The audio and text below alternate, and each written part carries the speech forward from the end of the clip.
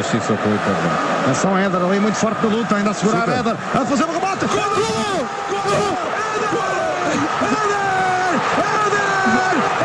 Vinto, gigante, é gigante Éder, é golo de Portugal.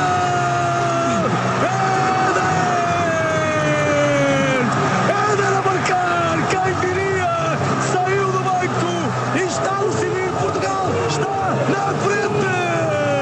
1-0. É fantástico, Éder, resiste à carga, empurra para o centro do terreno, encheu a alma, encheu o pé direito, bateu com toda a força que tinha, com toda a força que o país ia furando a rede. Lágrimas aqui no banco, é Ronaldo a chorar, toda a gente de punhos cerrados. Portugal está na frente do marcador em França. That, my friends, is the sweetest music to Portuguese ears and the ears of fans of Portuguese national team. The moment when Éder scored the goal that won the Seleção the 2016 European Championship. Welcome to a special Euro 2016 celebratory Portugal podcast. Ronaldo, vai partir para a bola, Ronaldo vai partir, paradinha, atirou, gol! Já está! Já está! Já está! Gol!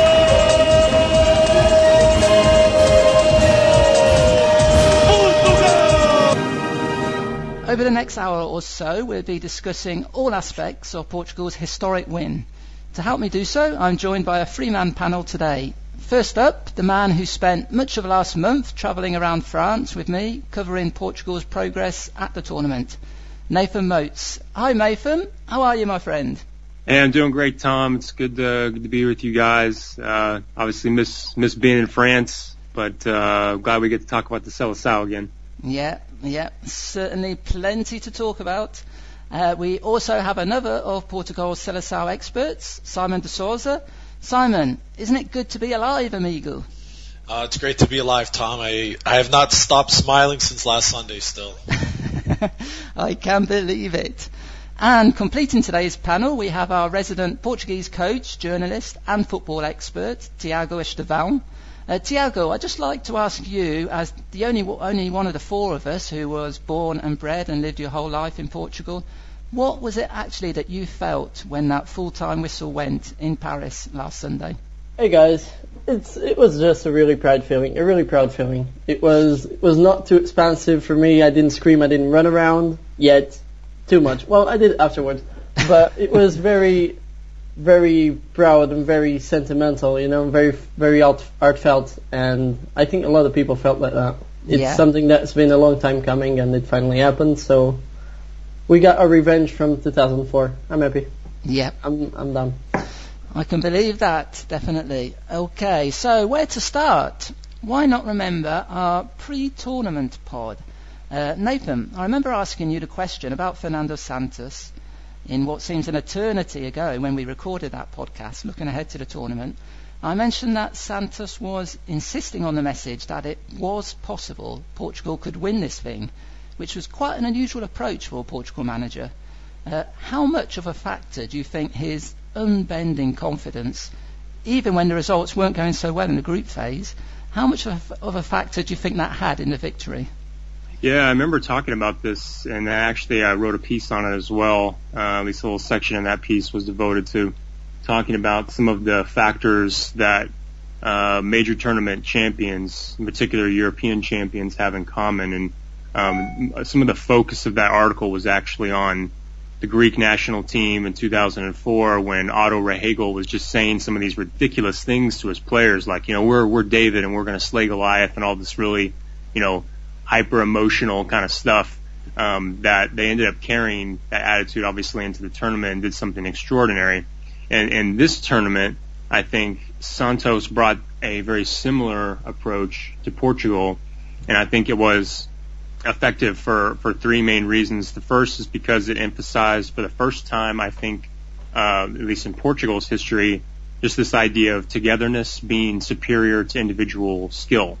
And this is just something that's kind of it's a departure in philosophy for Portugal as a football team, and that was effective. And the second thing was it established very clear and simple objectives. In particular, the mantra that Santos just reiterated at the beginning of the campaign and throughout was that he wanted the team to be very difficult to beat. He kept saying that same phrase over and over again, and that I think gave the players just kind of a simple idea about how they needed to approach each match, whether it lasted 90 minutes or went to penalties.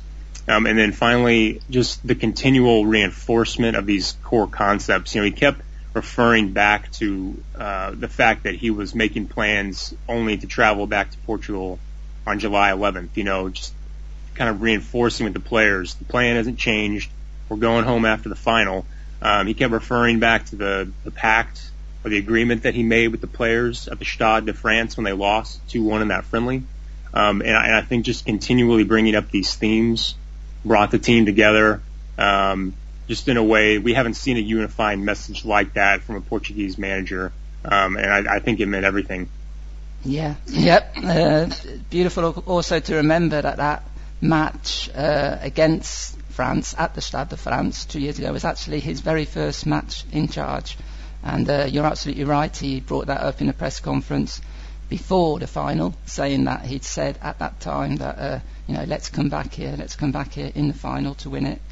And what do you know? That's exactly what happened. Simon, Santos showed himself to be an absolutely fantastic leader throughout the campaign. That perhaps wasn't a huge surprise.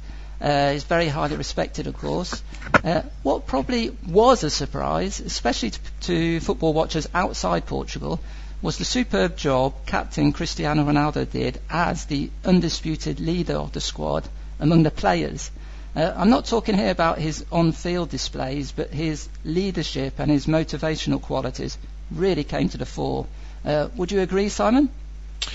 Definitely. I think to start, us Portuguese already knew that.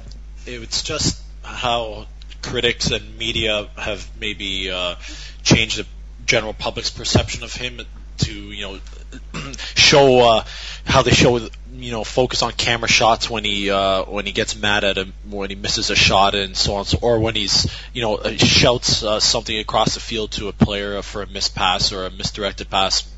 So I think the general public may have a misconception about him, but I think us Portuguese really always knew that he had great leadership qualities. Now with him having to sub off in the finals, he really did kind of take an assistant manager position behind Santos, and he truly showed how much he cares about Portugal and he cares about a team. And he's not just a me Ronaldo attitude on him. And as he ages now as well, I think he's 31 now, so in the World Cup in Russia, he'll be 33. He has to take on a new role, and he's gone from that outside wing player to he's playing now more in a 9 role where there's less running required because he just can't physically do all the running anymore, and especially now with his knee has always bugged him, and then now in the finals have forced him off. So he's a team player that he's gonna change his role for the team. He's gonna probably turn into that poacher 9 role and help out the younger players as well whenever he can. I think that people thinking he was just a selfish player playing out for himself, that this Euro 2016 completely blew that out of the water and proved that that's not true. Yeah, I think one of the I suppose most lasting images I think I will have of the tournament, and especially the final, was the moment that Eder scored and of course that just led to manic celebrations from all the fans, but Ronaldo just burst into tears. You could just tell how much it meant to him. And so that just backs up exactly what you said, Simon. Some people think he's just in it for the personal glory, but really that just showed you how much he really wanted Portugal to win this. Now, when I spoke to João Moutinho immediately after the final, I asked him what he felt the secret was to Portugal's success. He made a point of talking about the unity among the squad. Qual é o segredo de Portugal ser campeão neste torneio? Como disse, acho que a união do grupo que demonstramos dentro e fora do campo, mesmo em momentos que ninguém dava nada por nós, e conseguimos mostrar dentro de campo, temos a nossa união, o nosso espírito de grupo enorme e fomos superiores. Acho que estamos todos parabéns, tivemos mérito naquilo que conquistamos e agora acho que temos que celebrar, porque é uma grande conquista para nós e para Portugal. So, for those of you who can't understand Portuguese, that was just Moutinho really emphasising that for him the number one secret, the number one asset behind Portugal's victory was really the togetherness shown by the whole squad. Tiago, as a coach, you know better than any of us the importance of creating the spirit of togetherness in a group of players. I've got two questions for you. First of all, how important was this in Portugal's victory, in your opinion? And secondly, can you ever remember such a united Portugal team? Yeah, that was crucial. I think that was our win. It was nothing else. I remember us talking, like, we have a really talented squad, and months ago, like I believe, was it in January that Fernando Santos said that he would win the trophy? The first time you said it in like around January, February, and we talked about, like, in podcasts, we mentioned how talented our squad was. I mean, we had Renato Sanchez, Romário, Adriano coming off great seasons, super talented team, and we didn't assume, but we presumed that we could have a shot at the title, but actually getting there and doing great things in the group stages and everyone viewing us as a contender for the knockout rounds. And when we got there, that wasn't necessarily what happened, because we couldn't convert our chances. So the tournament, we ended up winning a tournament in a way that I didn't necessarily expect us to win. I expected us to face big teams and being able to, I wouldn't say dominate, but at least divide the game 50-50 with them, and that wasn't the case. We had to sit back and take in France's pressure, for example. But the way that Fernando Santos united the squad was what got us through so many knockout rounds.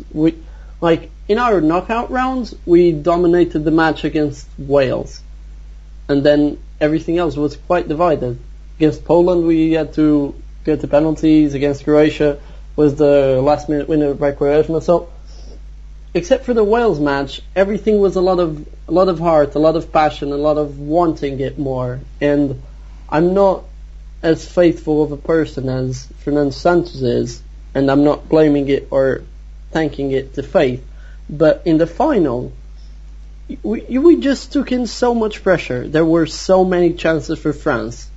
We had one chance. I can remember one chance throughout our match, which was a misdirected cross by Nani that Lloris saved. And Rui Patricio made so many saves. Pep made so many tackles. We just wanted it more. It wasn't. We didn't dominate the match. We didn't. Some people will say we didn't deserve it. That's another subject. But we just wanted it more. And what Fernando Santos did was unite the squad. When you see players like Nani and Ronaldo, two players that are incredibly talented, known for their tricks and skills up front, and are pressuring backlines and working a lot for the team, you just know that you have a united group, and everyone wanted it. And Ronaldo came back after the injury. It was movie-like, you know. I don't know how to explain it better than that, you know. Yeah, I think I agree with all of that. I'm just trying to have a little search here, and I can't find it. Maybe you can help me out, Nathan, for that quote from the France goalkeeper, Hugo Lloris, who just basically said what Tiago said there, that, you've got to hand it to Portugal for just showing the amount of heart and commitment and will to win, to get through three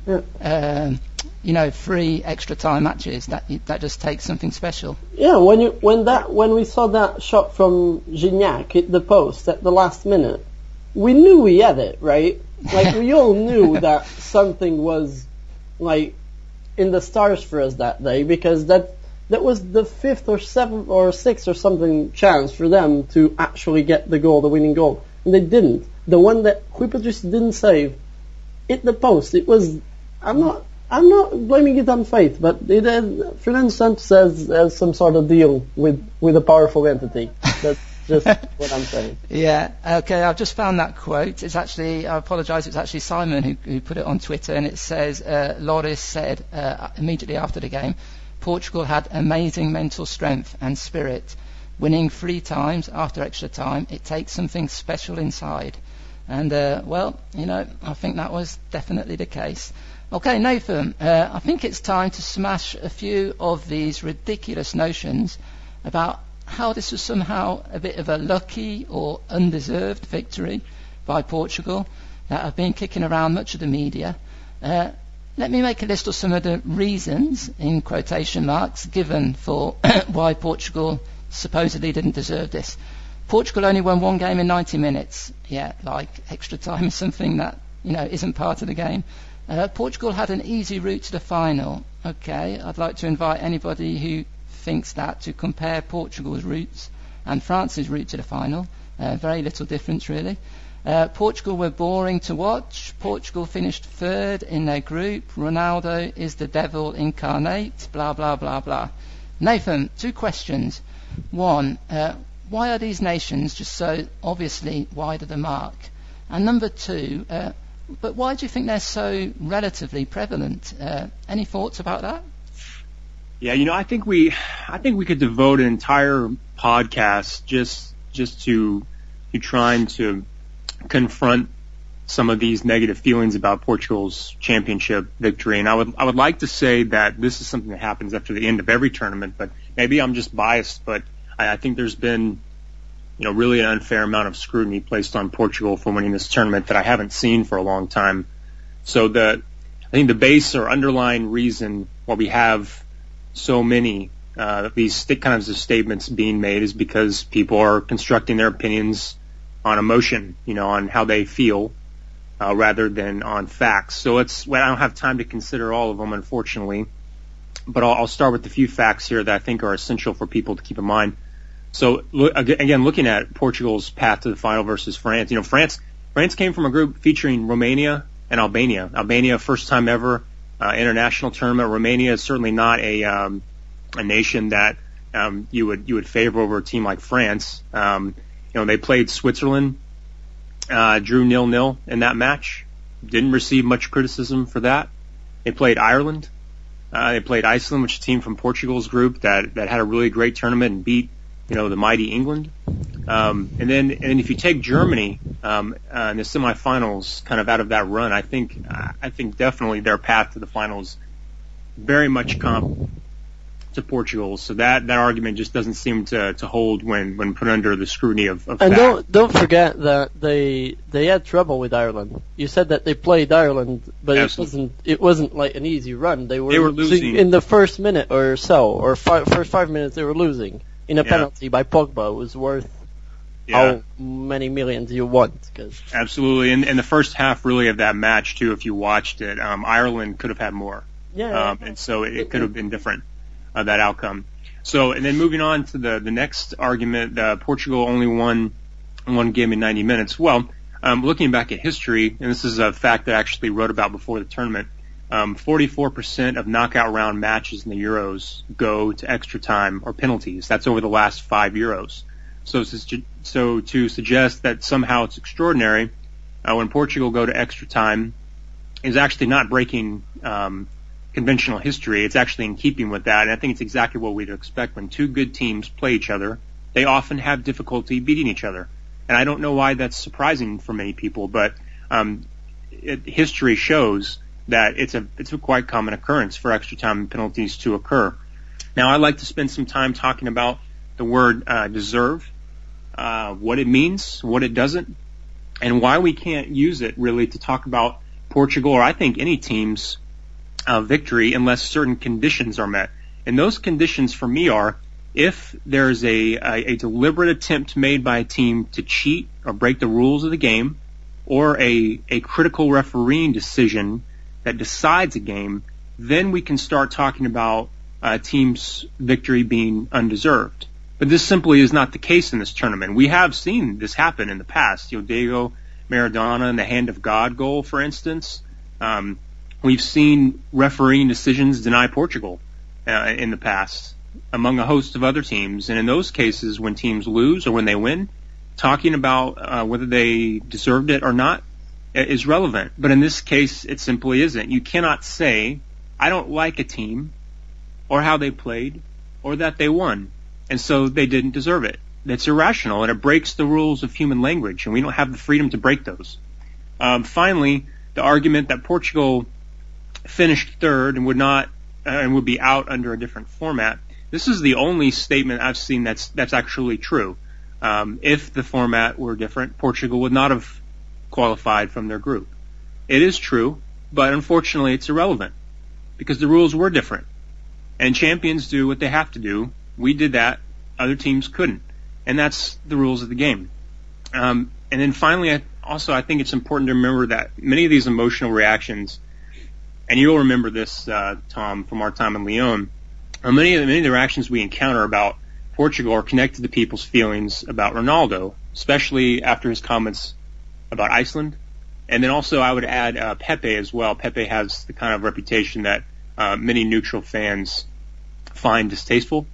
You'll remember, Tom, we met with some UEFA employees in Lyon having drinks, and I had a pretty involved argument or disagreement with some of them regarding the character of Pepe, and then by the end of that conversation, I actually felt like I was defending more the Portuguese national team than I was Pepe.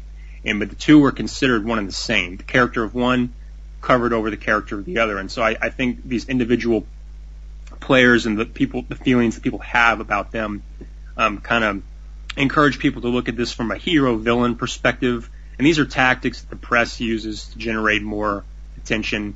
We've certainly seen some of these negative articles have collected over like 1,000 comments from fans. And then the unfortunate aspect of that reality is that these outlets don't really care what kind of press they're getting, just that they're getting the attention. And so that's a quick rundown. I would like to go more, but I think that's where I'll stop for today. Well, that's pretty conclusive, I would say, Nathan. Just the only thing I'd add to that was the third place argument, of course. Portugal against Hungary, of course, that's such a manic match. Probably I'd say Portugal's worst performance at the tournament, really defended badly in that game. But we have to remember that with about 20 minutes to go in that game, the score was 3-3. And at that point, both sides knew that if that's the way it ended, both sides would be going through to the next round. So there was a kind of pact of non-aggression for the last 20 minutes. Now, if the rules had been different, and if it was, only the top two which went through, I'm not saying it's certain, nobody can say that for certain, but I think Portugal, who were actually on top at that point, would have obviously had a very different approach to the last 20 minutes of the game. And who knows, they may have even won that game, which would have put them top of the group. So even that argument, which, like you said, Nathan, is the only factual correct argument to say Portugal finished third, and in another format they wouldn't have gone through. But even that, I think can be debated. Okay, I think now it's time for a little musical interlude.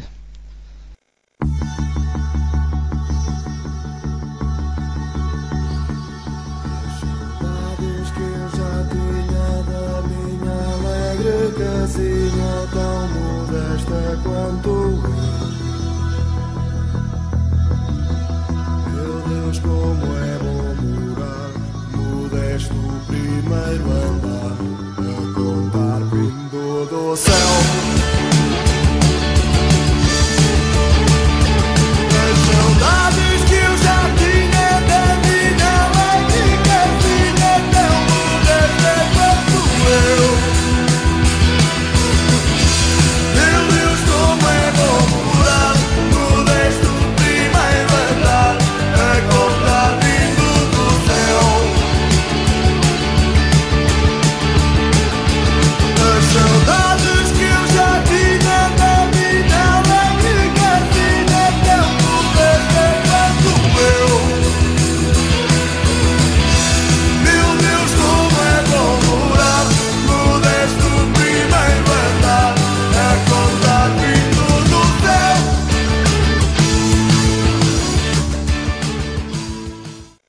That track is, of course, what became the unofficial anthem of Portugal fans, A Minha Casinha by Chutes e Pontapés. Now, to be honest, Nathan and I were a little disappointed with the vocal support from Portugal's fans during the group phase. But that all changed during the knockouts, with superb backing at the subsequent Portugal games in all of the knockout matches. Simon, I don't want to really make this pod into very much of a club thing, but credit where credit is due. I saw you tweeting about this, and it seems that a particular Porto fan deserves much credit. Can you explain? Yeah, so what the situation is, as well you already pointed out and agreed with Nathan, is Portugal is generally well supported, especially across Europe, all the immigrants. But unfortunately, they just don't seem to have had a kind of like a leading voice. It was just a lot of disorganization, a lot of fans cheering for goals. But we saw fans like Iceland and stuff like that, and they all kind of were on the same page with their chanting and singing, and it really does help the team. So, to my understanding, what the Portuguese Federation did was they reached out to Fernando Medreira, who's the leader of the Super Dragões. They brought over him and 25 other Super Dragões, and they brought 5 members of Juve Leo, which is Sporting's main supporter club. They brought them over to France, and basically they just got them to do their same job that they do for their clubs, but for Portugal. They got some chants together, songs together, kind of get in unison, make their voices heard, and it really does help the players, especially in difficult moments when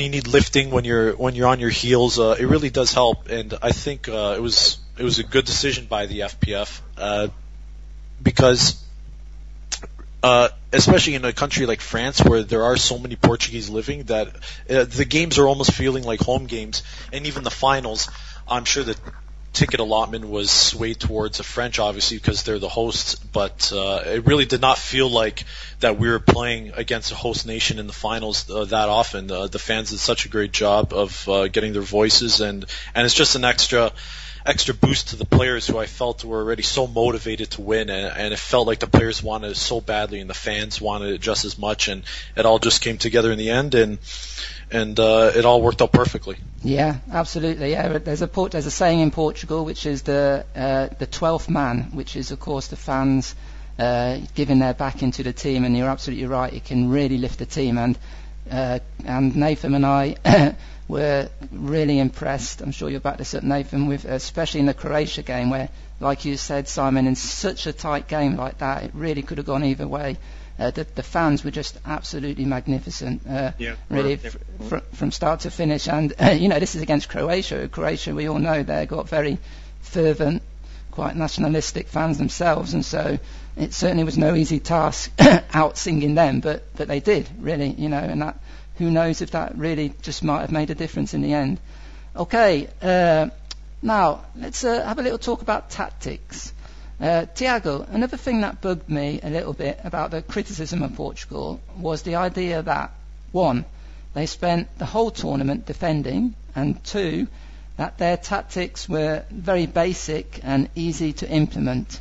Explain to us why neither of those notions are true. Alright, so let's just get something out of the way. Football fans are mindless football fans. General football fans are people that get bored very easily. People that just get annoyed at everything. So every single team that I've seen win anything at all, ever, gets criticism. Spain won 2 Euros and the World Cup in a row, playing beautiful possession, offensive football, and people criticized them because they were boring. So, with that out of the way, every single team ever is going to get criticized. With that said, we were obviously going to get criticized for something. We get criticized for everything, so that's not unusual. But I've never seen the team get criticized in so many different ways within one tournament. We started off the tournament playing against Iceland, which was a poor match, but then we played against Austria, which was a match that we should have won by a lot of goals. I think we created so much in that match. So on the first 2 matches, we didn't take our chances. People Portugal dominated completely. Against Austria, we had all the possession in the world. We created all the chances. We hit the post, God knows how many times. But we got criticized because we didn't take our chances. Okay, so a team like Portugal ties against Austria, dominates the game, doesn't matter, didn't take their chances. Okay, the following match against Hungary, we took our chances, we just defended poorly. And then we tied against Hungary. And then we got criticized, not because we didn't take our chances, but because we defended poorly. Alright, we defend poorly against a team like Hungary. Terrible. Alright. And then we go through to the knockout rounds, and Fernando Santos corrects that, and we start defending really well. And we start, building from the back, and actually, taking in pressure, and then going out in counterattacks to try and not concede. And then we're deemed as a team that doesn't deserve it. We got criticized for so many things in one tournament. I'm confused. I don't know what people want. I know we won. I know that.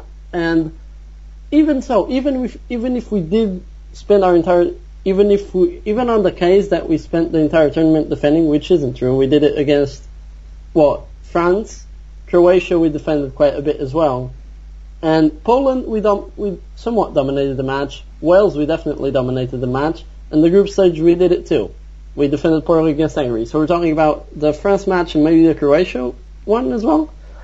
Whatever. And even so, even if that was extensive to all the matches, when Atletico does it under Simeone, it's beautiful because they're so they give everything for the team and they defend so well and they win against teams like Barcelona despite having a lower budget. Oh my gosh, they're so great. When Portugal does it, it's terrible. When Italy defends well and they sit back and then they get out in counters, like against Belgium in the first match, oh my gosh, Conte is a mastermind. Like Conte, they don't have the players just like Belgium, but they won, they took back the pressure. When Portugal does it, we get criticized. We get criticized for everything. We can't, what am I going to do? Okay. There's nothing to do. Well, Tiago, I think you've encapsulated it beautifully there. Nothing to add. I'd also, the only thing I would add, perhaps actually, is in a Croatia game, I could understand why people who weren't Portugal supporters and weren't Croatia supporters didn't enjoy watching that game as a spectacle. Oh yeah, it wasn't a beautiful game. Yeah. The French one, I mean, at least we gave France a couple of chances, but yeah, I guess Croatia was quite a boring match. But still, tactically, Adrian was brilliant on that match. Oh, well, I was just going to say, for us, for Portuguese fans, and I'm sure for Croatian fans, it was just, I think it was a really high quality, really tense match. Yeah. I mean, you say that Portugal defended, and they did, but so did Croatia. I just think both sides just did a really good job at nullifying the other. A team that had one of the best midfields in the tournament, which was Croatia. Adrian comes out of nowhere because he didn't play in the years until up to that point, and it's his best match of the tournament. He blocks Modric the entire match. He has a tireless match against Modric, which is probably the best or one of the best, if not the best, centre mid in the world or something. And it was great. He came out of nowhere. That was tactically brilliant. We didn't use up to that point. We hadn't used Adrian yet. We hadn't used the entire Sporting midfield up to the knockout rounds, and that's where we started using it, or the three from Sporting and then another one, and that it worked out really well. Croatia wasn't expecting it. Fonte came into the Portugal lineup that match as well, and he did really, really well against Mandzukic. So I mean, we did well. I have nothing to complain. I'm just here. I'm happy. I don't know what you want me to say. Okay, well, we just mentioned a few individuals there, and now, we've been speaking about, throughout this show, about how Portugal's triumph was a true team effort, but that does not mean that there were not individual standout performances throughout the campaign, and that's what we're going to focus on a little now. Nathan, you spoke to José Fonte several times in France, and when he came into the side, as Tiago just said there, in the game against Croatia, really from that moment onwards, he was magnificent. He formed a rock-solid partnership at the heart of the defence with Pep. Pep, of course, getting all the plaudits, rightly so. He was just amazing, but, of course, Fonte, I think, was also superb. I want you to give a quick assessment of the defence, especially those two, as well as Cedric, who you also spoke to once or twice, and goalkeeper Rui Patricio. Marks out of 10, Nathan. Yeah, I think, looking at the defense as a whole, and I want to talk about defense in terms of not just the back four and Rui Patricio, but just really the collective efforts of the squad. And I think I have to include mention of two other players in our midfield that I think really, especially in the knockout rounds, provided defensive cover that was crucial, and that's William ahead of the back four, and then Adrien, who was kind of our terrier in central midfield, just harassing the opposition team's skill players like Luka Modric, Paul Pogba, France game. These efforts were crucial in stemming the attacks even before they reached the back four. Looking at our defensive effort, if I'm giving us, marks 9, out of 10, I'd give us a 9 out of 10 for our collective defensive effort. The reason I can't rate us perfect is because of the Hungary match. It was such a debacle. But throughout the tournament, defense was our strong point. We allowed 5 goals total in 7 matches. It's a terrific result for us. And I think a lot of that also falls on Rui Patricio, as we've talked about before. One of the things I'd like to point out about his performances is that normally when we rate goalkeepers, we talk about the spectacular. We talk about how well they covered post to post. Did they make an acrobatic save or just make some heroic clearance? And we've seen with Rui Patricio's tournament, obviously he saved the penalty against Poland. But what I think sets his performances apart is just the consistency that he displayed. I want you to think about for a second how many times in this tournament he came out flapping at a cross or a corner, or he made a botched clearance or a bad decision passing the ball out to the defense. How many times did he do that? I mean, I can't think of one. I can't think of one time. Once against Croatia. Yeah. Once against Croatia Right. in the extra time, and nothing else. And I agree with what you're saying. He's a very mistake-prone keeper, and he barely did them this tournament, and that saved us. And just Nathan, also just to put in there with Thiago, and Thiago will know this as well, looking back at his history, his individual playing history, one thing Rui Patricio was criticised for, rightly so, at the start of his career, was he was a little bit weak on crosses, coming out to crosses. He did have difficulty on when to come out, when not to come out, and, getting his timing right. But, apart from that one mistake in the Croatia game, which fortunately was, didn't prove costly, I really can't think of one single mistake in all of the 7 games. Yeah, and I think for a keeper, when you think about what you want in a keeper, you want a keeper, even if you make a mistake on defense, he's going to bail you out. First of all. Second, you want a keeper who isn't going to give up easy chances, isn't going to allow the opposition to score an easy goal after you defended so heroically an entire match. And so I would rate Rui Patricio like a 9.5 out of 10, with the exception of that one mistake that we talked about. His tournament was just sensational. Best by a Portugal keeper since at least Ricardo, and certainly a candidate for best ever. Moving on to Pep, I would rate him as an 8 out of 10, and the only reason he's that low is because people forget he started poorly. He had some of his worst matches ever, I think, in a Portugal shirt against Iceland, and then again against Austria. Against Hungary, I can't really fault him as an individual because the defensive effort in that match was so poor. But when we reached the knockout stages, I just think his performance was as close to flawless in the matches that he played as you can ask for in a center back. There's more I could say about Pep, obviously, but I need to cover the others.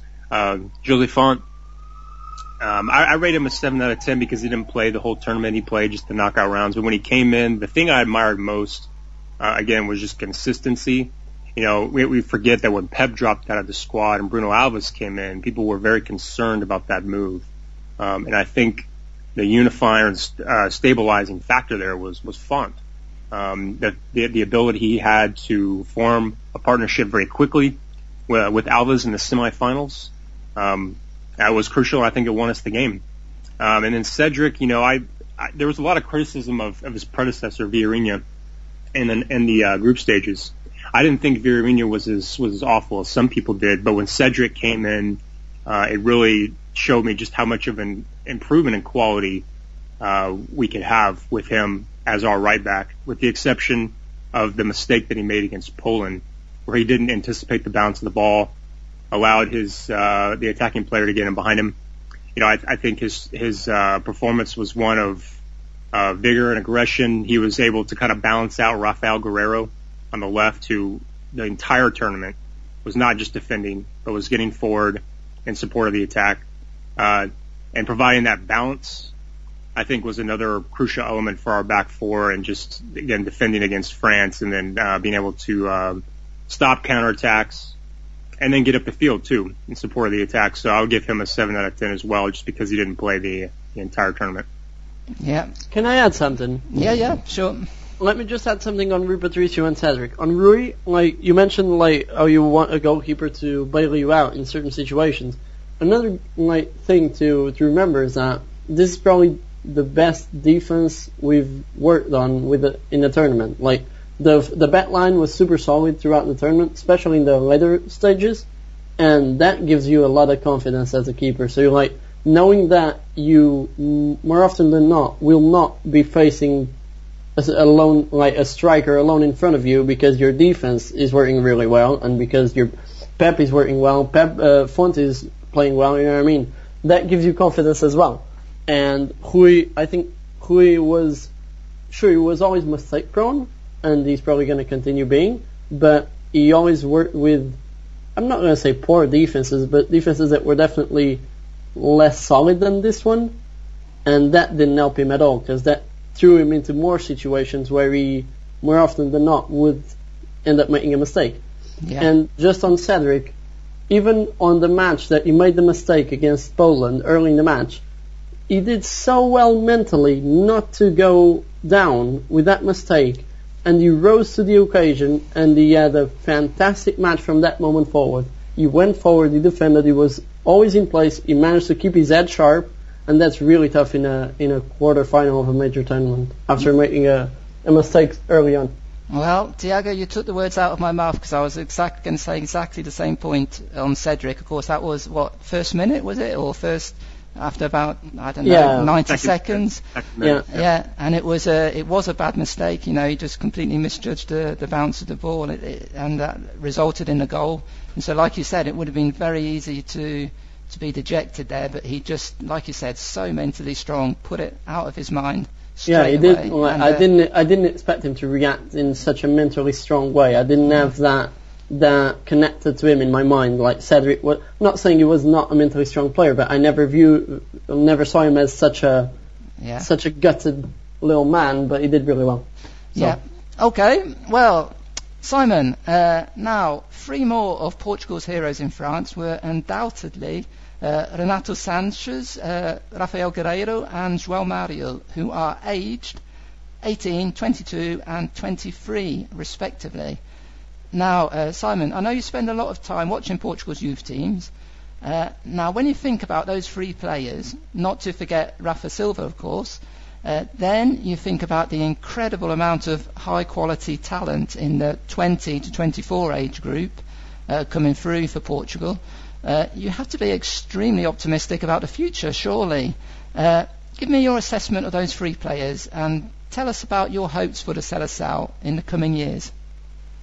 Well, I guess I'll answer your last question first. I don't even think that we've hit our stride yet.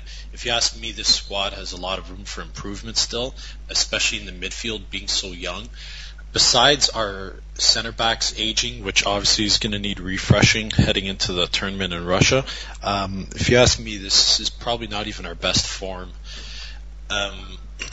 Al, you mentioned, we barely got to see Renato in the Portuguese youth ranks. I think he had some U19 games, but he rocketed right up to the A squad. So there's really not even much to talk about him with him in the youth squad, because we all know his meteoric rise, and he's already off to Bayern Munich now. So Fernando Santos, I think it was still a gamble to make him a starting player as an 18-year-old. You never, it's easy to get blinded by by one or two good performances, but I gotta hand it to him. He did definitely prove me wrong. I was a proponent for keeping him as just a super sub off the bench like Quaresma, someone dynamic that you can bring in on the 60, 70 minutes. So I wasn't too pleased when he was made a starter, but I have to hand it to him. He still has to work tactically, and the passing could improve a little bit. I know that's a common criticism of him, but no, the Seleção is a star in him for 15 more years to come, probably, considering that he's only still 18 now. João Mario, I don't think he had his best tournament, actually. I would say Adrian probably took over as the best midfielder, just because João Mario and Andre Gomes kind of played out of position a little bit. We saw when Portugal went to a three-man midfield after substitutions that João and Andre Gomes played a lot better. But in the four-man midfield, they didn't fit so well. It's just a lot of these players come from either Porto, Sporting, or Benfica, where a three-man midfield is common. I know Benfica's run four-man midfield for several years now, but it is more common in Portugal to play a 4-3-3. So a lot of these players trained throughout the years a 4-3-3, which I think caused João Mario not to have his best tournament. Rafael Guerreiro,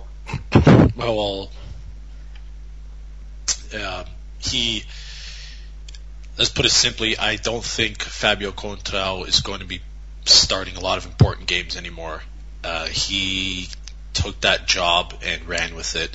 Simply put, his performances were incredible. The match, I think he had to miss one, or was it two matches? Two matches. Yeah, it was. I was definitely concerned looking down the lineup sheet when his name wasn't on it. He adds a ton going forward, and he's obviously not a very tall player, but his coverage, it was absolutely incredible. Just watching him go against, I remember him marking out Pogba out wide and William helping out, and it was incredible. He's really making leaps and bounds. Dortmund's already picked him up. They got a steal for only 15 million. He had an incredible tournament. He could put in quality crosses, and he can. Well, it's not going to happen when Ronaldo's on the pitch, but he can actually hit free kicks very well, which is an added bonus, because we definitely do need a left-footed free kick taker. He had the crossbar against France. We all thought Quaresma was going to step into it, but Rafael went and took it. So these young players, they really are a big key to the future. I think the best thing that the Portuguese Federation has done in recent years is the approval and addition of the B squads in Portugal. I think adding B squads to the second division is going to greatly improve our under 21, 20, so on and so forth, those teams, and then is going to help to jump up to the A squad, because we've seen for years how, and Porto especially, is they buy just marginally better South American players just because they don't want to spend the extra time developing a Portuguese homegrown, whether it's for just desperation to win in the league, or they need that Champions League money and they can't afford to miss out on a group stage or so on and so forth. So they just buy marginally better South American players, and they'll spend the money, and instead often a Portuguese player gets left out in the cold. But now with these B squads, the players, when they turn 19 or 20, they can spend an extra year or two just in second division, stay within the club still, and then make up the jump. And I think the next one to do that is Andre Silva. I think he's going to finally get integrated in the main Seleção squad. Hopefully he has a good year for Porto as well. But back to my original point, I don't think we've even hit our stride. I think we can get even better.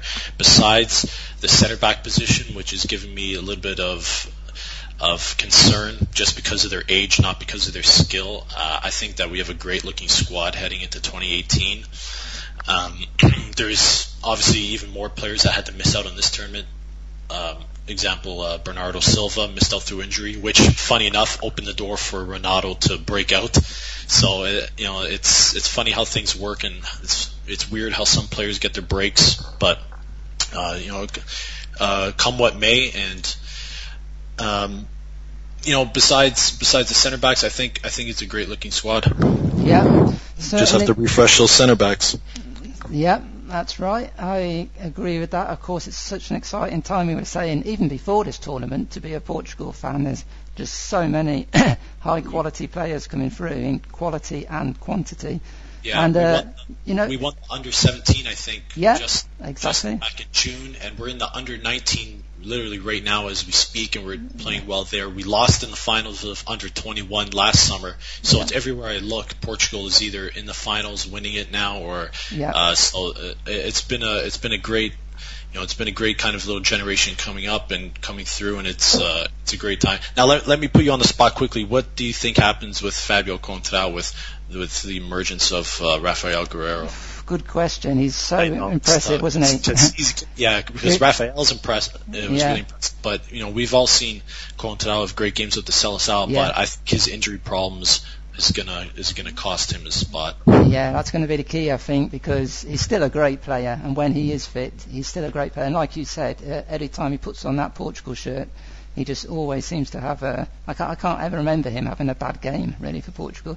He always plays well. So, I think he's 27, is he? 27, 28. So, he's still probably got a role to play. But like you said, it's, a good problem to have.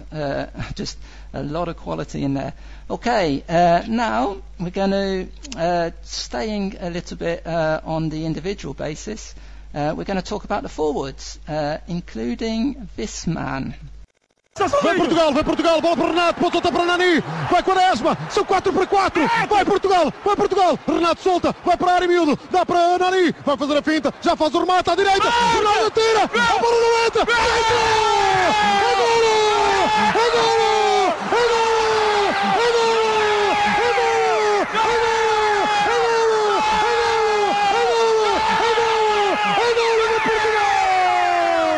Já lá fora! É meu! É teu! É nosso! É vosso! É meu! É teu! É nosso! É vosso! C'est pour moi! C'est pour toi! C'est pour nous! C'est pour vous! Je t'aime, Portugal! Plus fort que tout! Goal!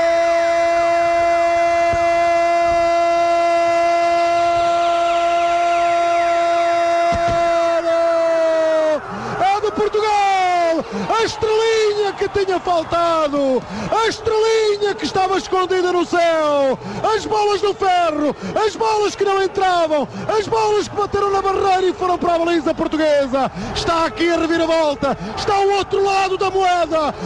Ricardo Quaresma vai outra vez. Gol!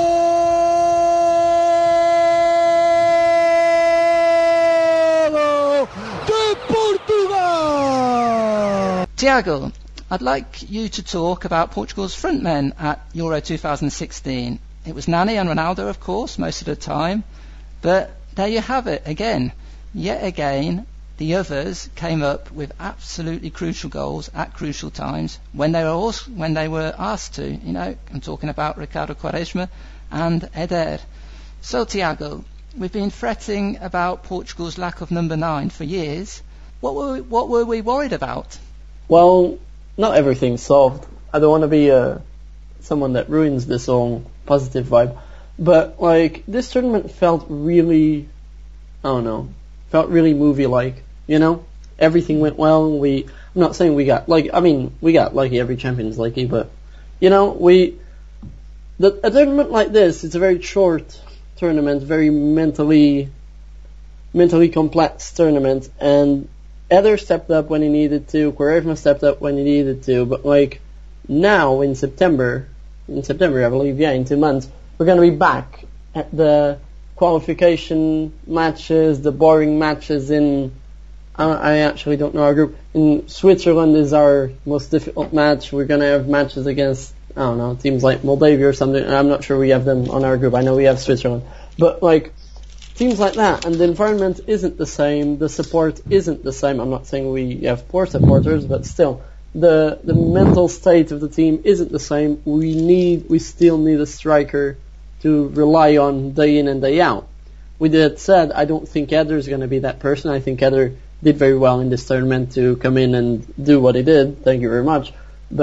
And I think he's still going to be that player to come in whenever we need a more physical player up front. I think, as Simon said, I believe André Silva is on the come up, and if he does get space in the Porto team this year, he might be included in the next roster for the national team, and we'll see how he does, and slowly will progress into a striker. But someone that really impressed me at this tournament is Nani, and not just because he's been a great player for years, a great little winger for years, and he was one of the top wingers in the world when he was at Man United. Obviously, always a bit overshadowed by Ronaldo, but still.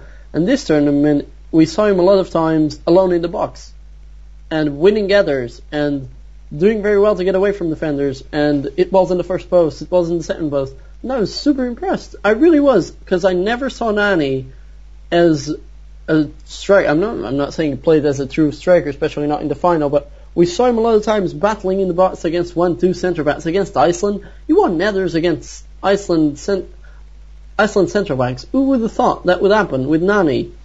So I believe Valencia is losing one of their strikers as well. So maybe Nani can play a little bit more of a striker role for Valencia this year. And if he does, then I believe it can turn slowly into a more of a centre forward.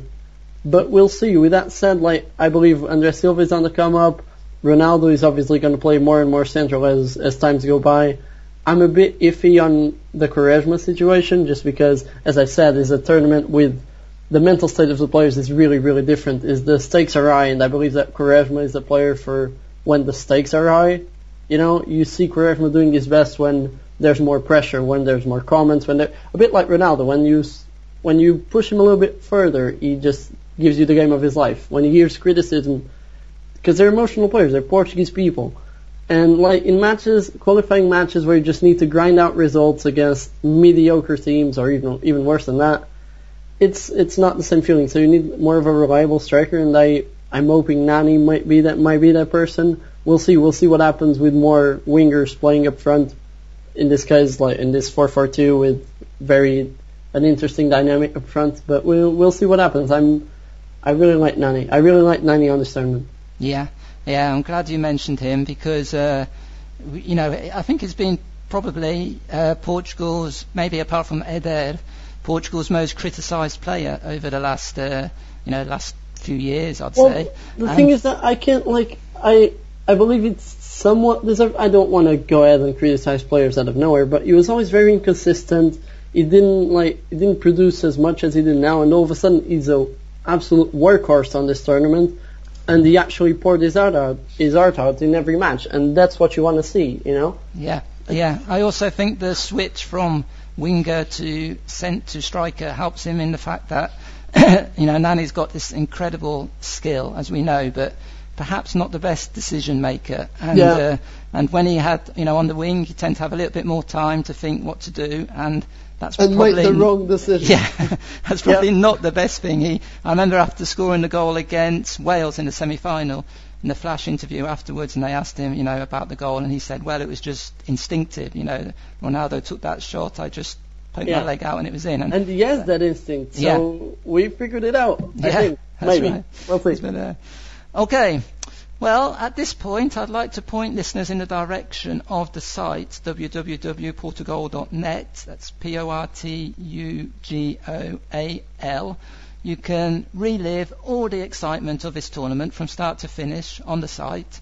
There's a whole range of reports, interviews, opinion pieces, and of course, all embellished with some superb comments. Well, hundreds and hundreds of superb comments from our readers right the way through. So if you just head to that site, click on the Seleção section, and then click on the drop-down menu to pull up, maybe the last 100 articles, and you can relive this magical tournament for Portugal all over again. And talking about that, I'd just like to play this little bit of audio.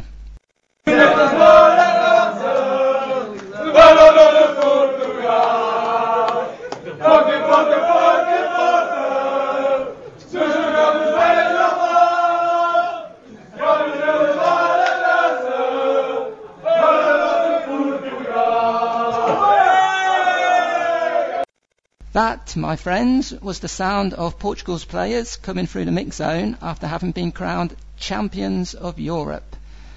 Even if you can't understand what they're singing, I guess you get the idea that they were pretty happy. Okay, fellas, to finish up with, I'd like to ask you all, what was your most memorable moment of Euro 2016? Nathan? Well, obviously, it's just such a difficult task picking one moment, but I'll choose one from the time that I was actually in France, and that's the Quaresma goal against Croatia. I think after the match that we had with them, for him to score that goal in such dramatic fashion, right before the end of extra time, was for me a pretty incredible moment. Okay, yep. And Simon? That's where I was going to go as well. I'm going to skip over, obviously, picking the Eder winning goal moment, because that's automatically, the default is the most memorable moment. So kind of besides the Eder moment, which for all of us is the true memorable number one, I'm going to definitely go with Nathan. I think when Quaresma scored that goal, it really set our tournament alight. On Twitter after that match, I started reading everywhere how a lot of disbelievers were starting to believe and talk about our route to the final, how we can get there, what we have to do. So I think that goal really catapulted and trampolined us, all of our hopes, and set our tournament alight. And I think that was a big moment for making our run what it was. Yeah. Isn't it amazing, isn't it? Quaresma, what a career he's had. Most people would probably say maybe slightly disappointing in terms of the talent and maybe what he could have done, but boy, did he choose one moment to go down in football history. I agree with you absolutely. I think for me personally, that was the moment when I really started believing Portugal could win this. Okay, Tiago, what was your top moment? Well, I'm not going to repeat yours, so I think that in the final, when Ronaldo went down, that was my most memorable moment. And I'm not saying that I was happy for that. That's still, for me, seeing Ronaldo go down in the final is the saddest thing I've seen within the 4 lines of a football pitch. Yeah, it was. And it just broke my little heart. And I swear that what we did, knowing that moment happened, and that we still did what we did, that moment becomes the most memorable moment in the tournament for me. Just because of... Yeah, I agree. Sorry, I cut you off. I have to totally agree with that. That was just what we did to get to that final. The most hardworking, probably the most hardworking athlete in history, finally getting to a final is 10,000 final almost. But like the first one with his or the second one with his national team is chance to win it all, and everything seems to go away in like 20 minutes. And it didn't. That's my most memorable moment. I don't think I'll ever forget that. It was heartbreaking to watch, but there was almost like a movie like. Yeah, it's what I've been saying. But it was the moment the moment that he went down for the third time, and he took off his armband, and when he was on the ground in tears, he wrapped it himself around Nani's arm, and it was almost like I couldn't lip read or see what he was saying because he was in tears as well. But I'm almost picturing in my head how he was telling Nani just like some movie Hollywood win it for. Yeah, he gave Nani his power. Something like go on without me.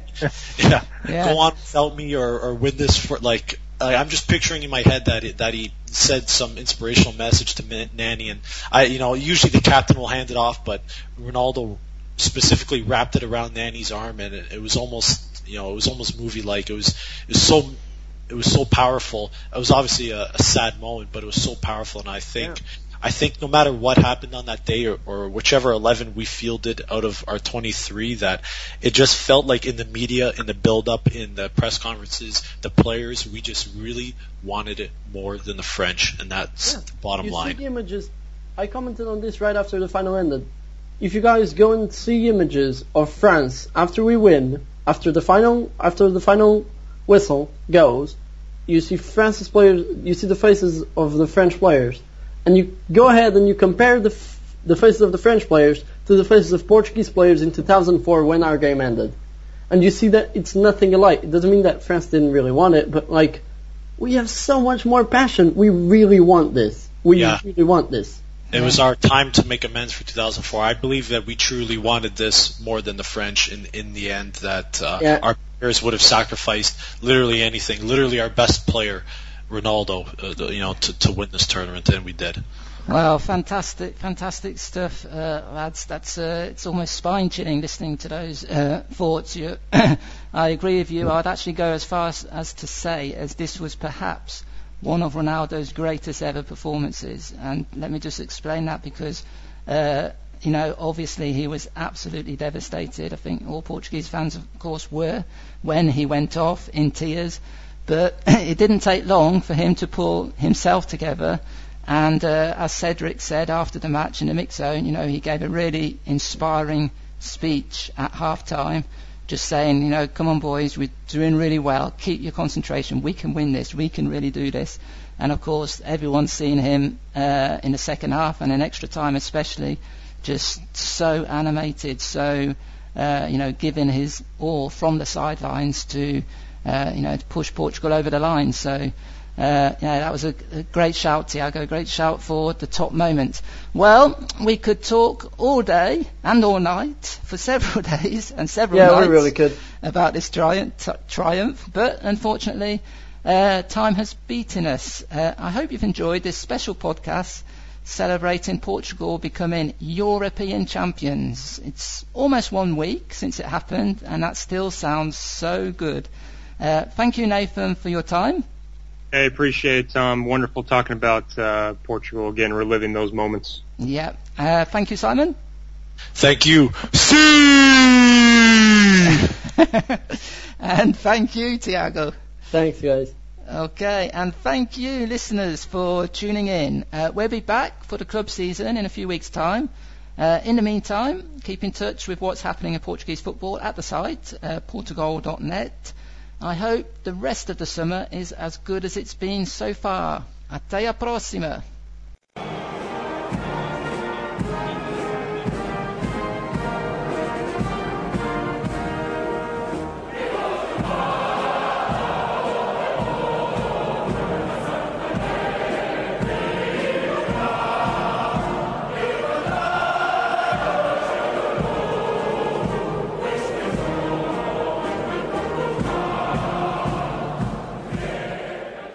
Pessoal, agradecer-vos por tudo aquilo que vocês fizeram por nós, sempre acreditarem em nós, vocês em Portugal, os imigrantes, hoje principalmente a sair de Marcosi,